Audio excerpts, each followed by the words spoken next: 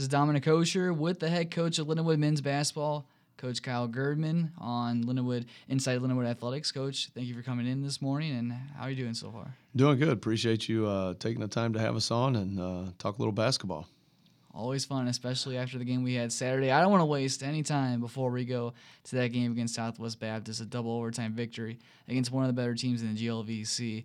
So overall, after a game like that, how was your team feeling after such a big win, such a good win against an elite team? Yeah, I think the timing of it, coming off a couple losses, and the adversity we had before that with the roster and things.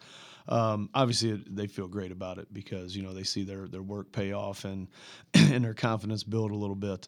So I think that's the biggest thing for our guys was just to feel good about putting out a great effort and then in 40 minutes and then turning into a double overtime game and being able to pull out the victory made it a little more special.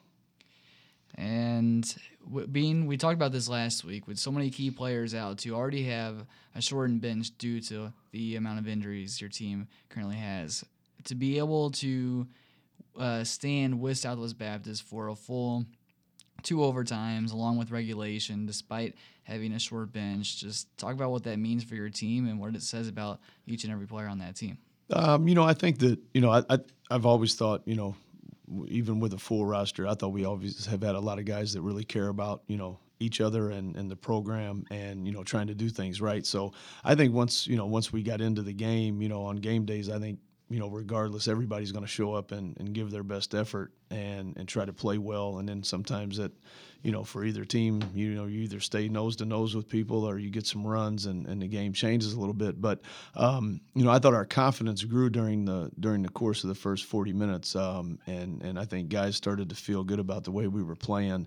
Guys play a lot of minutes, and that's just kind of the way it is. But that's the way it is for a lot of programs right now. If you look at our league, and even other levels, Division I levels, mid-major levels, high-major levels, there's nobody that you really see anymore that are playing 9 or 10 guys. You can look around and a lot of people are playing 7, 8 guys. So we have that core group that we'll move forward with. But I thought once we got to overtime, the first one and the second one, it really was just a lot of just guts and determination because we didn't play very well in either one of them. Got down, I think, double or 2 possessions in both, and really you could tell we were out of gas. And then I just thought, at times in both overtimes, we just had some guys make some effort plays that they're kind of hard to explain. Brandon Trimble got a big steal for us, and we took a couple charges. We got some rebounds that were key for us, and then obviously we made the shots that we needed. But I thought a lot of it was just a competitiveness and just a lot of guts to just hang in there and keep fighting. You mentioned Trimble, another player, Caldwell Jr. as well, coming off the bench and now into the starting lineup. We talked about it last week too, filling in for VJ Blackman, who's almost an irreplaceable player with the numbers he can put up on any kind of night. But he had the game-winning shot on Saturday in double overtime and made some plays on the defensive end too. So for guys like him and Trimble, how would you say they're really adapting to their bigger and more expanded roles? Yeah, well, I think that's what they're trying to do. It's strange because we talked about both of those guys 3 or 4 weeks ago, just adapting to their initial role, and then now seeing that change, and now they have to, like you just said, adapt to a starting role, increase minutes, possibly unlimited minutes at times, and understanding that takes time to get used to. And I think both of them have done fine with that, especially Kevin, because Kevin's a guy that we saw some flashes from early in the year, and then he went through a handful of weeks with a bad ankle, and then he actually had some stomach virus issues that really slowed him down towards the end of the semester. So I think seeing him again at full speed, seeing him work every day, giving him the confidence to be the player that we thought he could be when we signed him to play the point for us. I'm happy to see him have the game that he had on Saturday, but that's kind of also, what we would expect from him at some point as well. So, I think it's just been hard for them because, like I said, once they got comfortable in their initial role, it immediately changed, and so now they're trying to learn that as well. But both of them are doing fine. They understand kind of who they are as players and what they bring to us, offensively and defensively, and they just have to continue to get comfortable with it. someone who is comfortable in their role, and we talk about it every single week almost, but TJ Crockett has won GLVC Player of the Week for the third time. But what I want to focus on first, I mean, watching that game on Saturday, playing nearly 50 minutes, we were talking about it before we even started this interview, and from a broadcaster's perspective, it was just something that you just don't see often, a player that really shows how much this school and this game really means to him, being able to play 50 minutes and still give it his all the way to the end. As soon as the game was over, he went straight down and had those cramps. So just talk about Crockett, and we all know about his ability, but in terms of just his eagerness to be on the court and just his overall love for the game, just talk about that and how much it means for you and for the rest of the team too.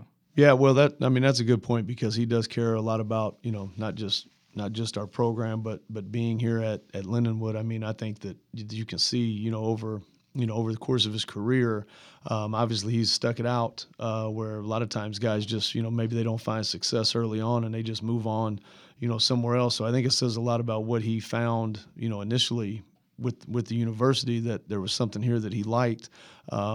And then obviously he found success with us, the last 2 years. But what's special about him as a player is that, he's a great scorer, but he can do so much more for us. And obviously now, with VJ out, with Anthony out, he really becomes the focal point of everybody's defense. And so, where we walk a line, with him is that, we don't want him to try to feel like he has to do too much. He needs to trust Kevin. He needs to trust Brandon. He needs to trust Melo, trust Devion and those guys and make sure that he's finding those guys for easy shots. And so, but his competitiveness and his talent, takes him to a place where, he feels like he can make all of his shots and he can take 30 shots a game and be successful. But, I think that, for example, in the game Saturday, he got off to a great start and then he hit a stretch where I think he might have missed like 7 or 8 shots in a row. Well, normally when guys do that, they can't play. But he brings so much more to the table from a defensive standpoint, from a rebounding standpoint. We took him out early in the second half, probably because I thought he was forcing some things, and I thought he was getting a little bit uncomfortable. And then we put him back in, and he checks back in, and he makes 3 straight assists. And so when you can get a guy that really understands the full scope of the game, doesn't just think, well, I'm going to shoot every time, is just a great teammate and makes guys better.